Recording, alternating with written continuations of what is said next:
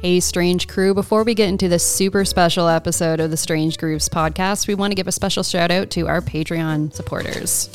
The Squirrels! Major thank you to all you guys who helped make the show possible. Chuck Healy, Colin Walshoots, Mary Hicks, Brent Harris of the St. John Tool Library, Brad Davis, Corey McGill of McGill's, James Mullinger, Kaylin Capson of the Pagan Place podcast, Brennan Parker, Glenn Hicks of U Station, Michael Hawkins, Nick Curtis, and Jennifer Irving. Thank you guys so much for all of your support of our show. We really do appreciate it. And to all those additionally who help support our show by listening, or whether it be print or any really other resource, we really do appreciate it. We couldn't do it without you. And if you're looking to support the show in any way, you can hit us up on our website, through PayPal, our Instagram, DMs. We'll pretty much take it. So there are so many ways to hit us send up. money. We'll take it. Seriously. Plus, we have cool merch coming out soon. So if you already sign up, you'll likely be the first to know. Stay tuned. We really hope you enjoy this special episode. It's a bit of a milestone for us. So, yeah, let's get into it.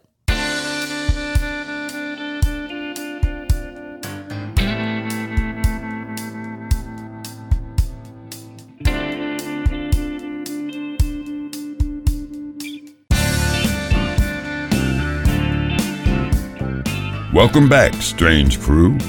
You are tuned into another trip through life's deep cuts. We hope you enjoy the ride.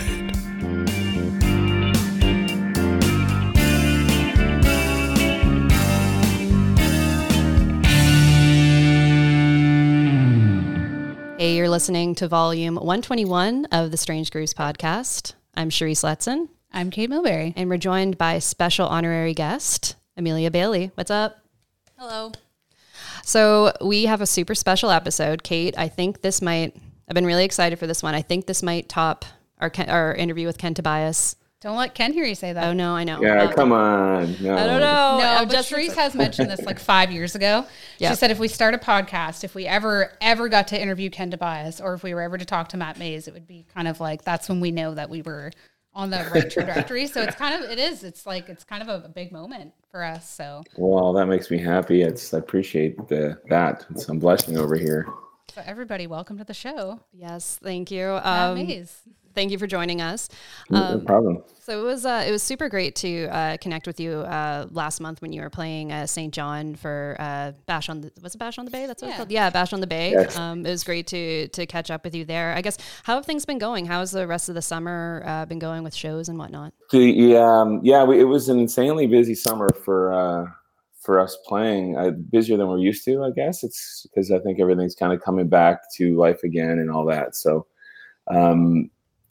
we just finished. We did 5 nights out east at the Shore Club, and then 2 nights in Charlottetown. Adam and I did solo, and it's just there's been a lot of fly-ins. We're going to Moose Jaw this weekend to do a show with Chilliwack, which I'm pumped about. Oh my That's God! amazing. Yes. Wow. Yeah, I know. Yeah. Wow. That's awesome. Yeah, we're playing after Chilliwack, which seems really wrong. I feel really bad about that, but because they're Chilliwack and way more hits, like it's going to be like the worst band to follow ever.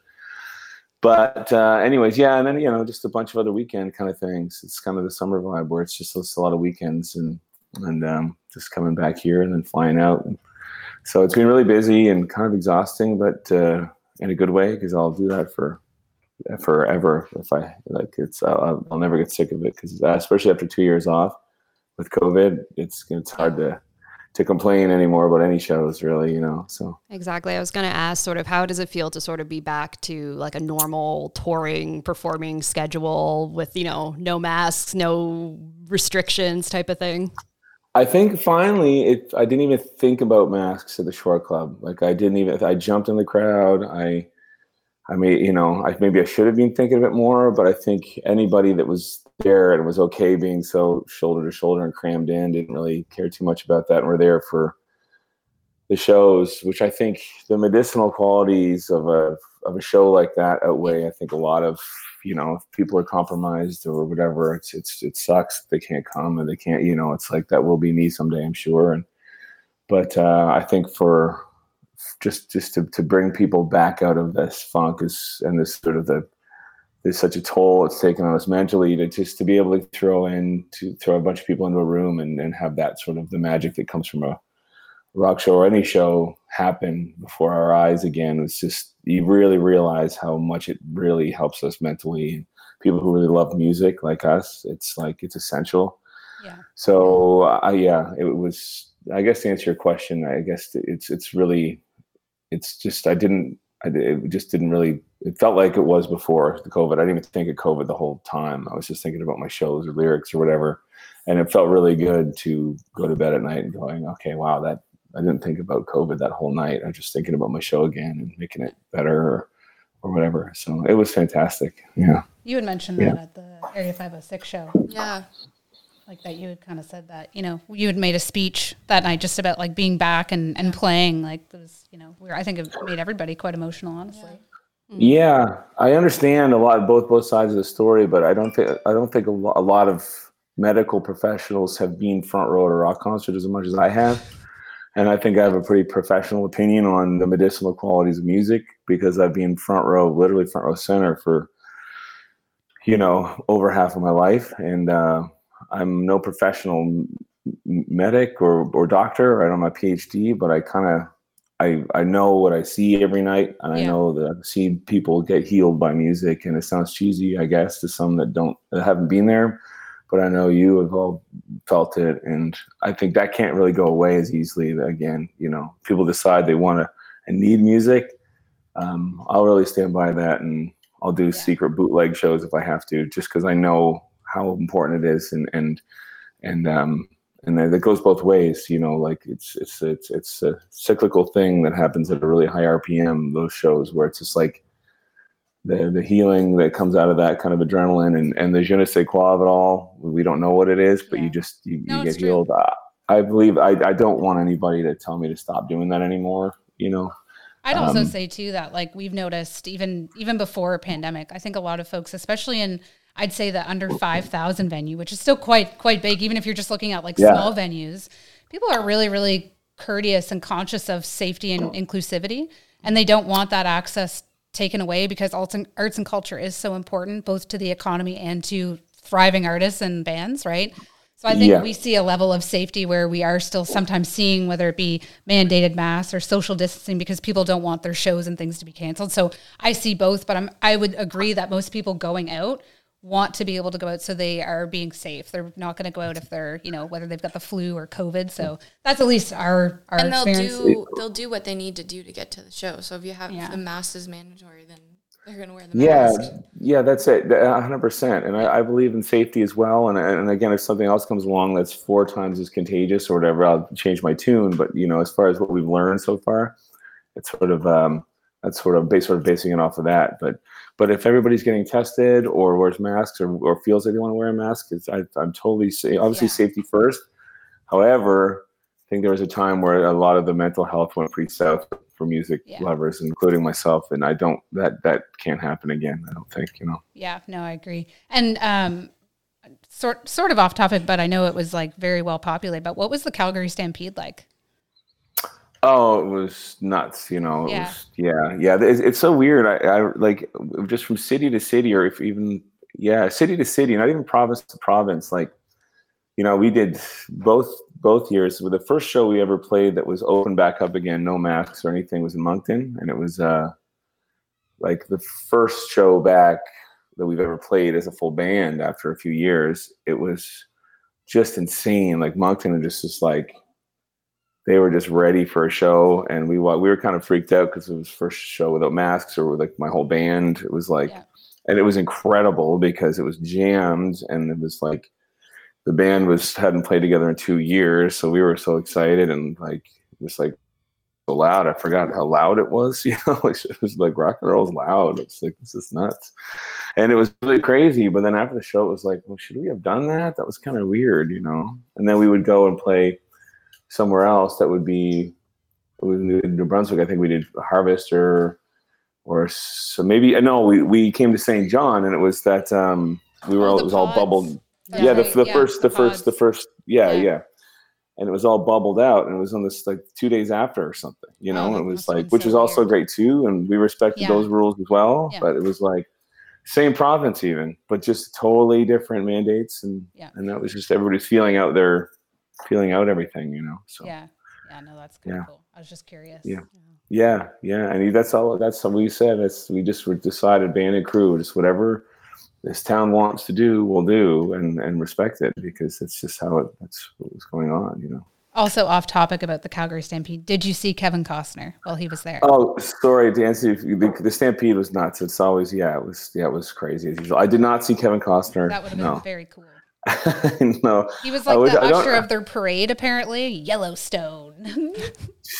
See, I love him to death, and I think I'd be a little worried about seeing him play in case it would really kind of send me on a trajectory away from liking him so much, you know? But, you know, not, I hate to be snobby or anything, but, you know, it's just historically movie stars aren't that good of band leaders or musicians, you know, and you know, it doesn't work the other way around. There's a lot of good actors that are true, but are musicians. I don't know why it doesn't flip, but it doesn't, you know. You know, there's exceptions, and you know, maybe Costner's one. I hadn't heard his album, but it's a country western, guaranteed. Of course it is. Yeah, totally. It's definitely not about Waterworld or whatever. No, I think if anyone, it'd probably be Post Malone duetting on it. Just seems right. Anyways, sure, that's my off topics. Yeah. My weird collabs in my head. That's Sure.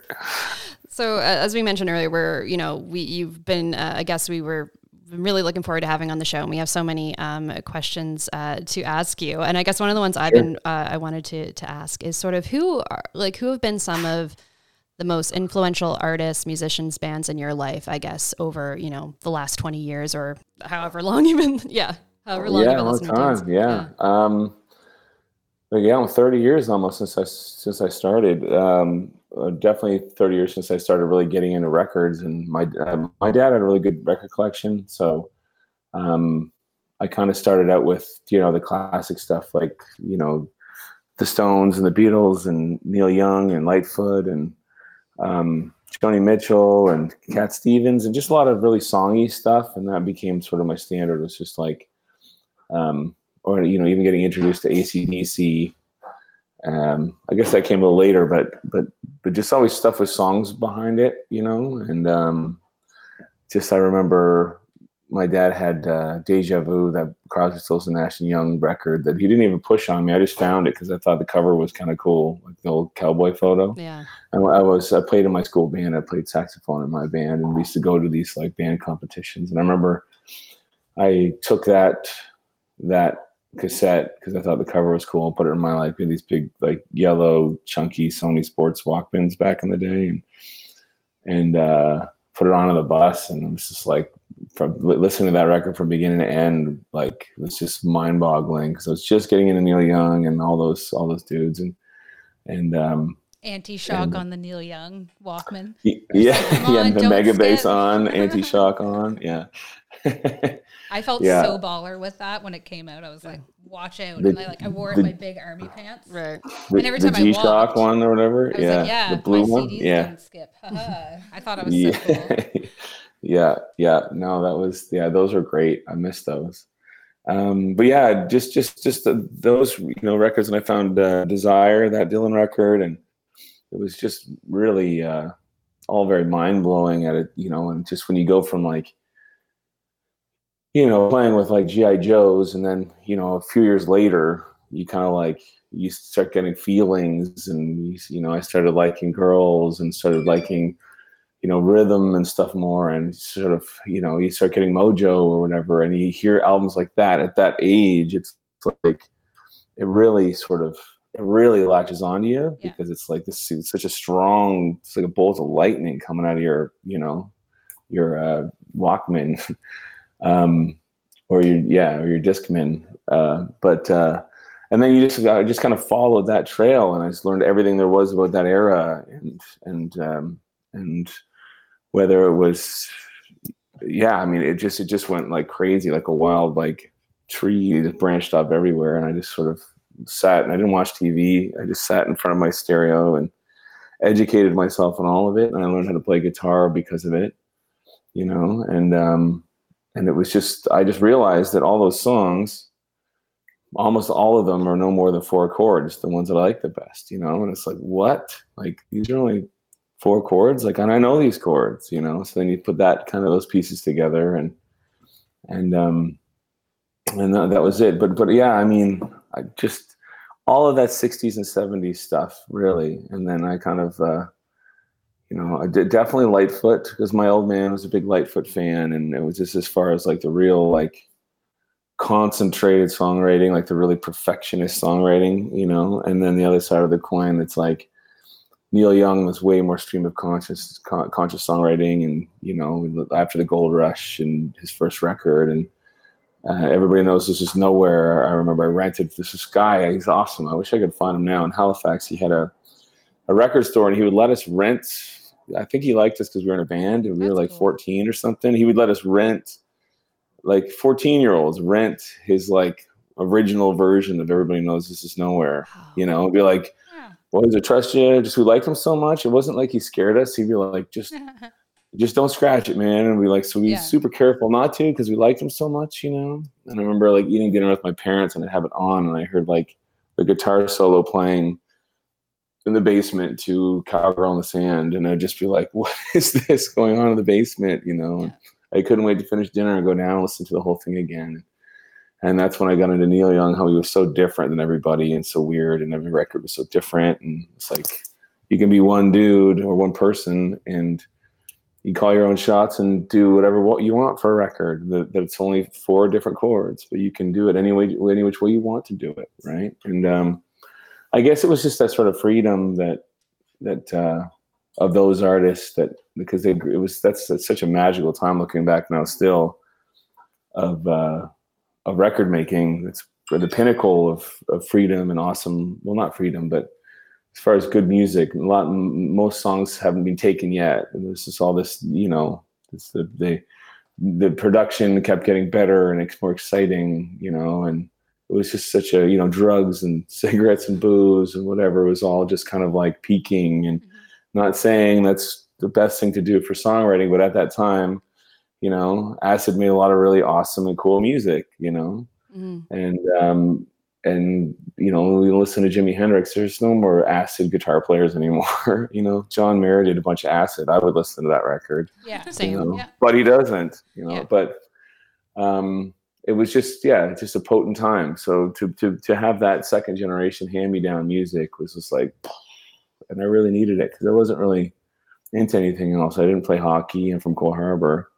So getting those, that colorful burst of excitement in my life was really I'm very grateful for it now. You know.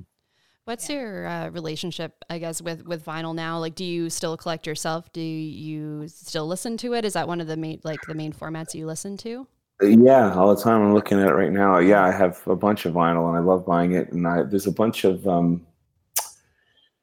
great antique shops around here, and they've got some really good deals and some really good, really great collections, and really neat. You know, that it's kind of for old people. So it's not like you're downtown Toronto. So it's just like all these old antiquers that come around. It's like, oh, I'll just, you know, make it 2 for $5 or whatever, or 2 for $10. The best. I guess, I just been loading up, and I can't say where I get it because it's just like every time I'm there, it's like, it's amazing. I'm kidding. I'll tell you guys if you're ever in this neighborhood, but it's when it's we visit, really, you can take us there. We'll see what we find. Yeah, sure. Yeah, anytime. But I'm always buying new vinyl, and I like it's a good thing to take chances on too, because there's a lot of stuff that you can get for even $2 that is just like, this looks like kind of, there's got to be one good song on this, you know, and there almost always is. You know, it's worth the $2 to find this one song that nobody knows about. I do that when I go vinyl shopping. I always buy the ones that I know and that I want, but then I'll always also buy one that I have no idea what the band is or what genre of music it is, but it's just a cool cover. Yeah. You don't judge books by covers, but judge albums by covers sometimes, for sure. Yeah. Well, they're just so much more powerful, I find. Well, because there's like, you know, I don't know. It's like you see these cool instruments on the cover, or them playing live or something, and it's like, this band looks like they're pretty awesome, you know. Yeah, I'd say we talk about that quite a bit sometimes, about how, like, you know, back in the 70s and whatnot, like the inserts that you would have in records and just like the photos that were there, like it was a whole production. It was before a lot of music videos and things, right? So like that was the entity of the brand. Now you buy a record for $50, $60 and you might get a digital download code, maybe. Yeah, maybe. And it's like, you know, the record doesn't have colors on it. Sometimes it's very basic. So I do wish that there was like kind of more of like a more experience to things, but a lot of bands still do it. So I'm not, you know, trying to take away, but you know, there are some bands that definitely have the capital to do it that don't. Yeah, it's a money thing too a lot of the time because it's expensive. Yeah. It is. Yeah. I think the last thing we did was like a live album, and I really wanted to like kind of splurge a bit on the costs because we could afford to, and I had a label that was backing it up a bit to make it like a real sort of thing. So when you sit down and listen to it, there's lots of photos of the band and things, you know, whatever, like, and you know, as it turns out, it was one of my better selling records vinyl wise, because people really, when they pick it up, they kind of feel like it's like this thing and it's got value to it. And it's like people who are going to pull the trigger on buying vinyl, they want it for that reason. Yeah. And it's like, and I think I'm going to try to do that for every vinyl I do from now on, just make it more of a thing, or at least a limited run of it for people who want that sort of that physical connection of it, that's all. I think I speak for all of us here. We get that, you know, it's just like you stream a whole album on Spotify or even a song, and it just doesn't feel like yours. It's sort of nice to feel like you own a piece of what the band is selling. And my dad still, even he's spent whatever $2 on a Stones record in '68. He still has it. And he's still like, you know what I mean? He still has, you know, he held on to them all these years and it still mean everything to him, you know? And it's like, that's the thing. It's not like it just goes away. Like most Spotify, anything now just kind of goes away. What's the next thing?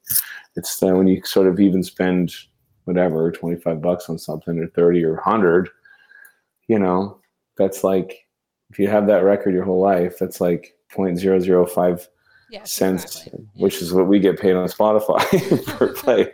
You know, it's just like, and you got this thing for the rest of your life, right? So anyways, but yes, I have a lot of vinyl and it's still a big part of my life for sure. Well, this might be a perfect segue. I usually save this question till the end, but you know, strange segue. It's so we call this section strange solitary sounds now. So yeah, we do. Yes, we do. To not get sued by the BBC. What would be in your collection, or maybe not in your collection, what would be 3 records you would bring with you to a desert island, and why? I hate this question, but I also love it. I also love it. I usually have, like, it always changes, right? Because, you know, you think about this a lot, and sometimes it would be, you'd want something that's like something long, you know, like a long album, right? Just being like logical, you know, something that's super long album. You know, no one has ever said that in the 121 episodes. That's a very fair point. Yeah, that's really smart. Longer, or if it was like a double disc or something like that, like no one's ever really pointed that out. Okay. Yeah, or like a triple album. It's just like be logical. All of a sudden you have 3 in 1, and then now instead of 3 desert islands, you've got 5 desert island records, right? There we go. You know, but you know, Plaskets 3, or you know, I don't know. So it's just any triple record. This actually, I brought this out because it's just like, I knew you'd ask something about my favorite records these days or whatever. I don't know why, but this is called the Dalek Band, and I'm obsessed with it, and I can't, it's been 2 years now, and I can't turn it off, and it's all just instrumental music, and I feel like because of the fact that it's been 2 years and I listen to it probably 3 times a week still, and I'm still not sick of it, and I love how it makes me feel. I think this would be one of them.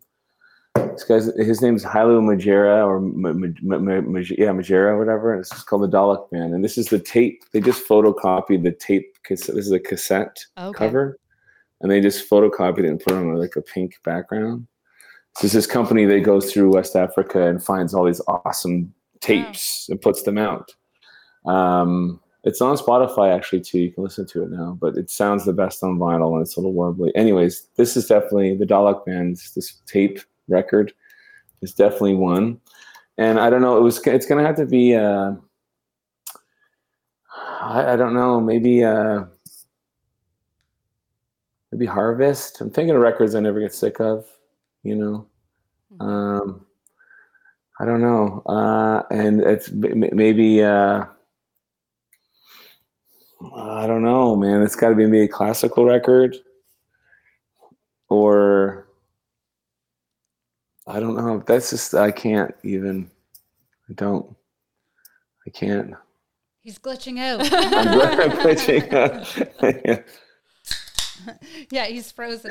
Yeah, he's just like pretending to be frozen, so I have some time to think about it. 100%. I don't know. I don't know. That's tough. I mean, Beatles, Stones, or whatever. But I think I would get sick of listening to Revolver every day on an island. You know? Yeah. Right. It would have to be like something really weird and deep, or like maybe like a instrumental Brian Eno record or something, or Music for Airports or something like that. I don't know. That's interesting. Okay. Yeah, something that's like digs a deep groove, but nothing that you can really. Like lyrics might be a really bad idea on these records, right? You might want lyrics on any of these, right? True. Maybe as you age on this desert island, these soundtracks would have more meaning. It would morph to how you're feeling at the time, right? You could apply your own life to these instrumentals way more than just like a man needs a maid or whatever. You know, it'd be like something a little more. You could actually apply yourself in your own life to it. So very prolific, strange, solitary sound. Yeah, no, I love the practical thought behind this. Thank you. These are great answers. And thanks.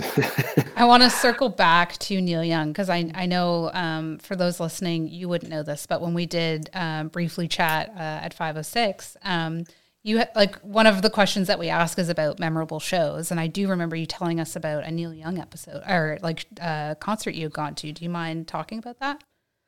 Yeah. I've got two Neil Young like lightning bolt stories. Like when I was just got out of high school, so I was 18, and me and my bud slept out for Neil Young tickets to the Metro Center in Halifax. It was called the Metro Center at the time, and we got really good seats. We were like 10 rows from the front. Anyways, I just said that, I've been playing guitar for a while now. He was my all-time fave. I couldn't even believe he was coming to Halifax with Crazy Horse. Like, it was nuts. And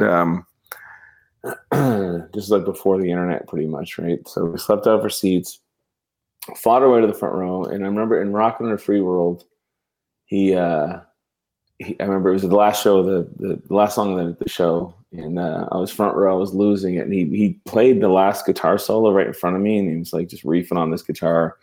The house lights were on by that time, and he just for the whole solo, he just stared me right in the eyes. And when Neil Young looks at you, he's looked at me in the eyes 3 times in my life, and this is the first time. And he just like lasers, and it was probably only for like 2 seconds, but it felt like an eternity to me because I was like, oh my God, he's looking at me.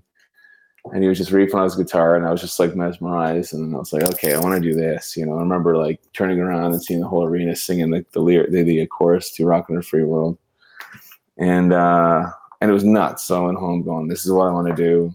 I'm going to be a singer in a band. That's it. This is it. And anyways, the second time I met him was in Nashville, and in Austin. He just was the keynote speaker at South by Southwest, and I was just walking back to my hotel, and we were staying at the same hotel, and I was like, oh my God, he's walking this way. And he was with Peggy and Elliot, his manager, and I was like, I gotta say something. I gotta stop him. And I did. I stopped him, and I just said, hi, I'm not Canadian. And then he's like, with those same like robot eyes. And he was so nice. He was such a nice guy. And I got a photo with him. It was really awkward because the guy who was taking the photo, the camera wasn't working. So I had like Neil Young on my arm like this for like a really awkward amount of time.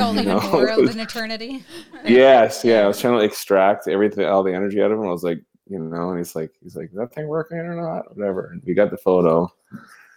And then just a few years ago, right before COVID, I think, he played at a little schoolhouse in Omemee, his hometown, and Greg Keeler from Blue Rodeo couldn't go, so he gave me his ticket, which I'm in forever, and Greg's debt for that. Yeah.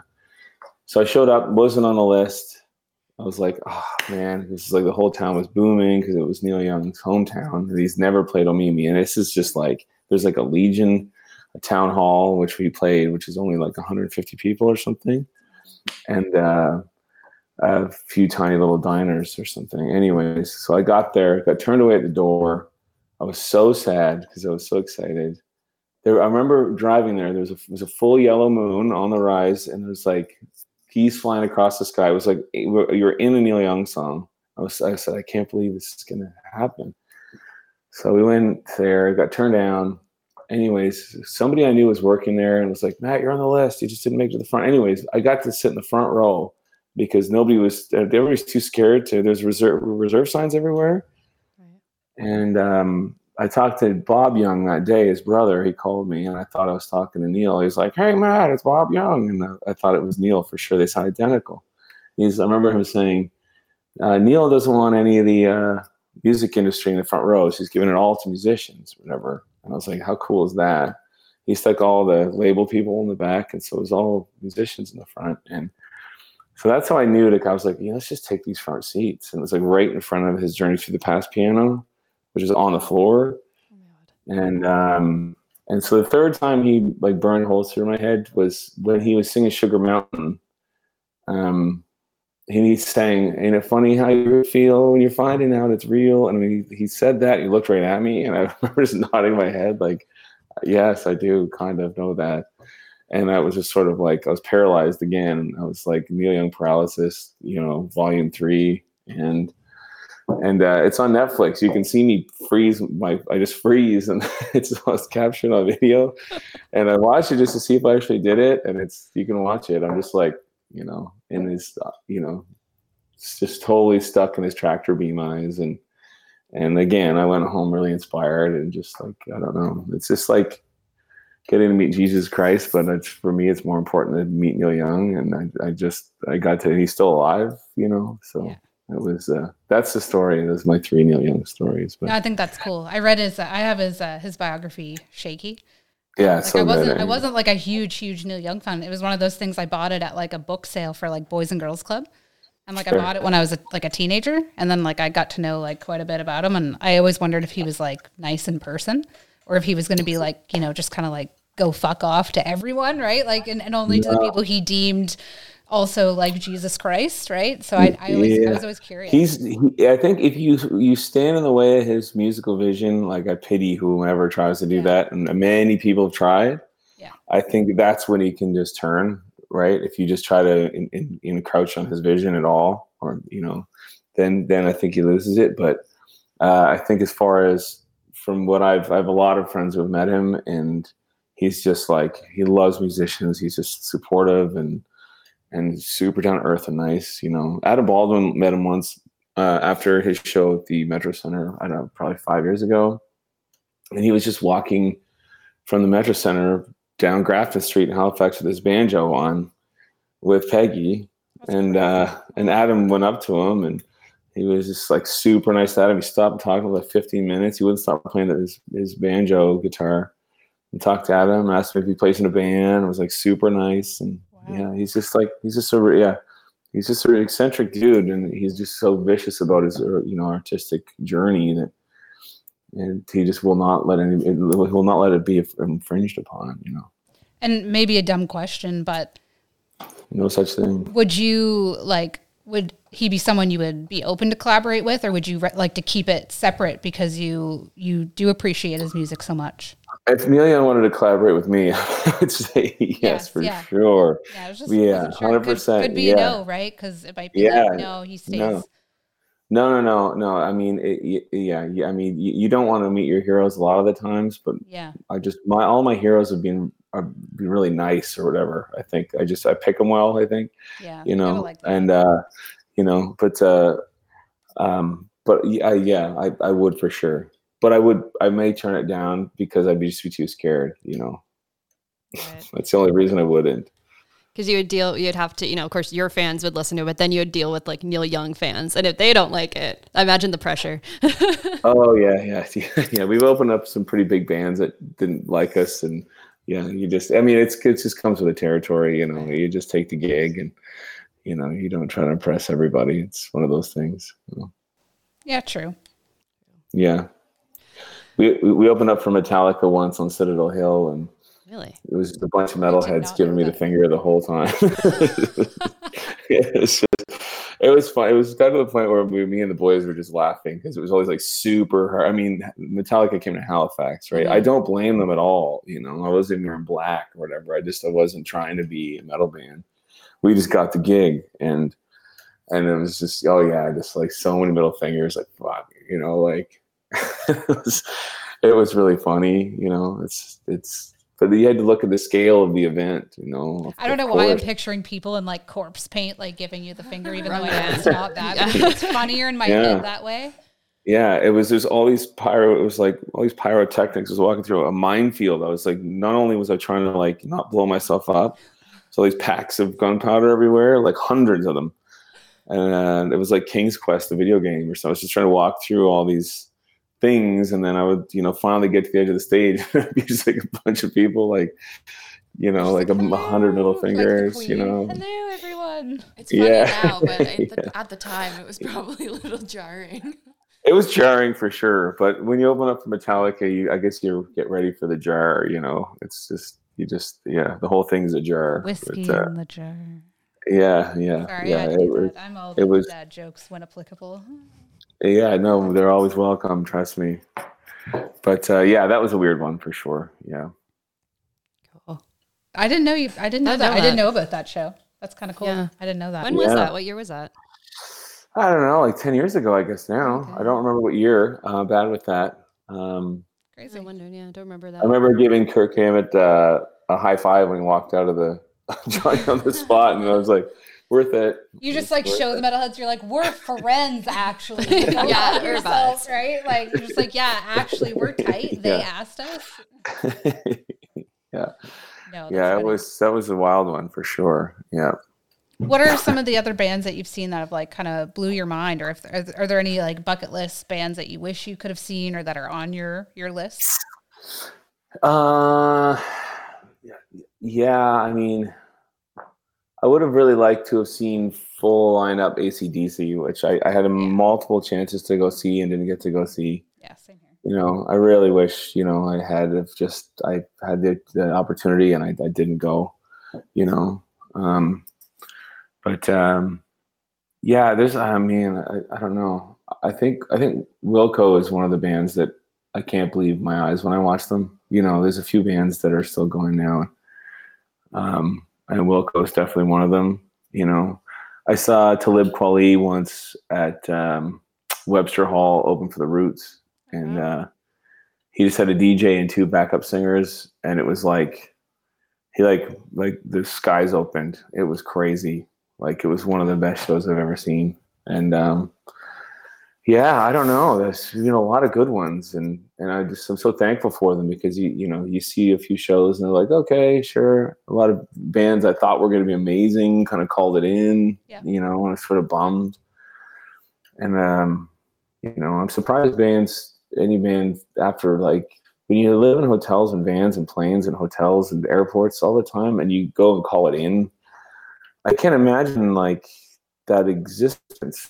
Like, for us, it's because of that horribly mundane lifestyle. That's like, once you get on stage and you see people like actually like you, and they came out and the 12-hour drive you just did. And so when I see bands that call it in, it's like, why are you even here? Like, why you just go home, go see your kids? Like, you're missing the whole thing. Yeah. And there's definitely, we've seen some shows, like some of our heroes, some not, where you're just like, huh. And then some of them like still throw it down in their 70s and 80s, like better than, bands in their 40s and 50s. Mm.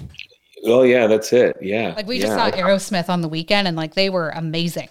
Yeah. Like, yeah, phenomenal. And like, we saw them outside. I wasn't sure what the sound was. It was great. They didn't.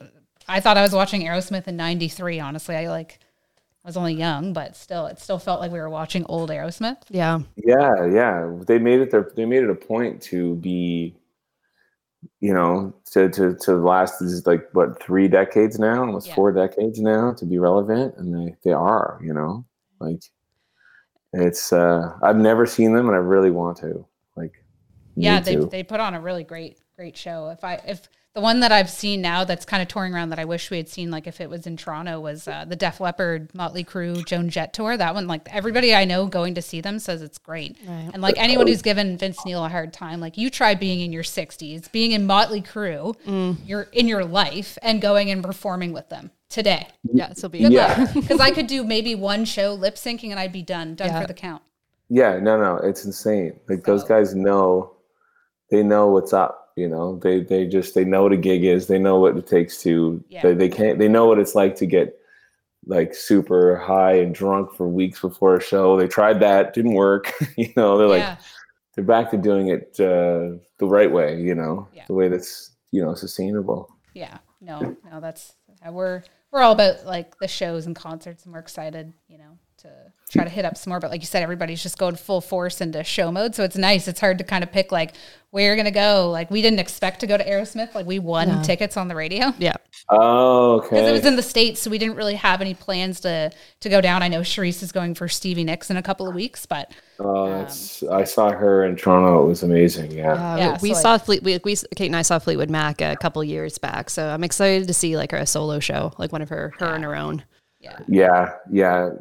Landslide, it'll make, try holding back the tears to that one live. It's crazy. Yeah. And I think like as you get older, like when you realize like what she was writing about at the time and things like that, it really, as you grow older, you're just like, holy shit.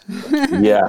Right. And like you said, definitely the soundtrack, the dynamic changes as you get older. But we're excited. We're going to come up to Harvest. You're going to be playing Harvest in like a couple of weeks. So for anyone listening, you better get your darn tootin' tickets. So if it's not sold out already by the time this episode drops. I still think there's a few ultimate passes. Okay, I think you can still potentially get in if you get an ultimate pass. And if you is that the pass of the whole weekend sort of thing? Yeah. Okay. If you can't make it to the big tent shows, there's lots of shows at the Cap. That's true. And I think there's a few smaller tents kicking around Fredericton. So that's the thing with that weekend. Everything's curated so well. Every show you go to is going to be awesome.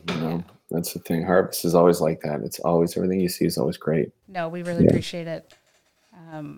What was our last thing we wanted to ask? Oh, actually, well, we have a couple. Are you ready for more tough questions, Matt? Always. Yes. Okay. So why don't we do? Hold on, let me turn the light on. Okay. It's getting dark. I realize like the sun's setting here, like disappearing into the backdrop. We're like, it'll just be like our eyes glistening. Okay, there we go. Oh, yay. Amazing. Cool. So we'll do this quick rapid fire. But the people want to know. Okay. The people need to know. Are you I'm good. Yeah, thanks. Okay, go ahead. Sorry. All right. Awesome. All right. First one. Who would you rather collaborate with? Ooh. Gordon Lightfoot or Neil Young? I think I would probably say Gordon Lightfoot because he'd be easier to collaborate with. I think he'd be more down to just sit down and work on a song, Practical. I like that. Yeah. True, yeah. Who would you rather collaborate with, Alan Jackson or Loverboy? I know the same. Alan Jackson, 100%. Yeah. Yeah. So this one, would you rather see Bob Dylan during the Rolling Thunder Review Tour or the night that he went electric at Newport Folk Festival? Rolling Thunder. Yeah. I don't know. I know, right? It's a toughie. It's a toughie. Yeah. I feel like I just then I'd say 66. I'd say when he went electric for sure. Yeah. Fair. Yeah. I respect that. Yeah. That's a toughie though. Good question. Alpacas or dogs? Dogs. Or alpaca dogs. Alpaca dogs. That would be pretty awesome. Okay. This is a maritime one. Reggie's or King of Donair? King of Donair. I gotta go. I mean, I love Reggie's, but King of Donair is it's home. for sure. Yeah, it's home. It is. Yeah. All right. Now this one, I put this in last minute. I didn't share this one with you guys, but Steely Dan or Nickelback? I know this one. Steely Dan. Oh my God. I totally thought you would have said Nickelback at this point. No, That's so man. funny. No. I didn't say I didn't like Steely Dan. I just don't know them yet. I mean, I think it's sort of saving them, right? So Leith's sort of time infusing me into some records and getting me sort of baby stepping me You're into like, it. this girl Kate, she's driving the Steely Dan into No, definitely. Yeah. I don't know. I don't know the Nickel, those guys personally, but I'm pretty sure that I won't like them as much as I would like Steely Dan. You know, by far, I think I already kind of like Steely Dan. I need to be like eased into it, you know, That's fair. so I don't get too scared off too quick with its awesomeness or whatever. It's awesome. Amazing. Love that. Thank you so much for doing that with us. And thank you for joining us this evening for this episode. We really appreciate it. Anytime. Like you guys are fantastic. It's nice to know that there's some really good music lovers out there still. It makes me happy. Anytime at all. Yeah. I mean, that's pretty much what we do is just try to figure out ways to, get out, explore people's love of music. I just watched, what was it? Pearl Jam Let's Play 2 documentary. Oh, how's that? Nice. I heard it's pretty awesome. It's really good. And it really embodies I think a big reason why we do Strange Grooves. You never know what people are going through or why they're going, and they could be dealing with the most traumatic or most amazing things happening to them and going to these phenomenally epic shows. And the lyrics are hitting them in different ways, and they're just expressing it like everyone else. And I loved seeing those interviews and then seeing those people again in the crowd. I just thought that was really, so if you're looking for something music to watch, it's a really good documentary. Yeah, it sounds really inspiring, Yeah. No, just going back to what we were talking, they're like the ultimate band these days as far as band crowd connection. They just got it, Yeah. Well, thank you so much again for joining us, and we'll see you in a couple of weeks. Yeah. Yeah. It's gonna be so exciting. Awesome. Harvest. Yeah. It's always such a wicked crowd. I can't wait. It's always so fun. We like Harvest. Oh, the funnest. Yeah. Yeah. Amazing. Well, thank you again, and thank you everyone for listening. And until next time, keep it strange. If you've enjoyed this, then you have to hit strangegrooves.com for more amazing content. To support this podcast and music community, go to patreon.com/strangegrooves. As always, keep it strange.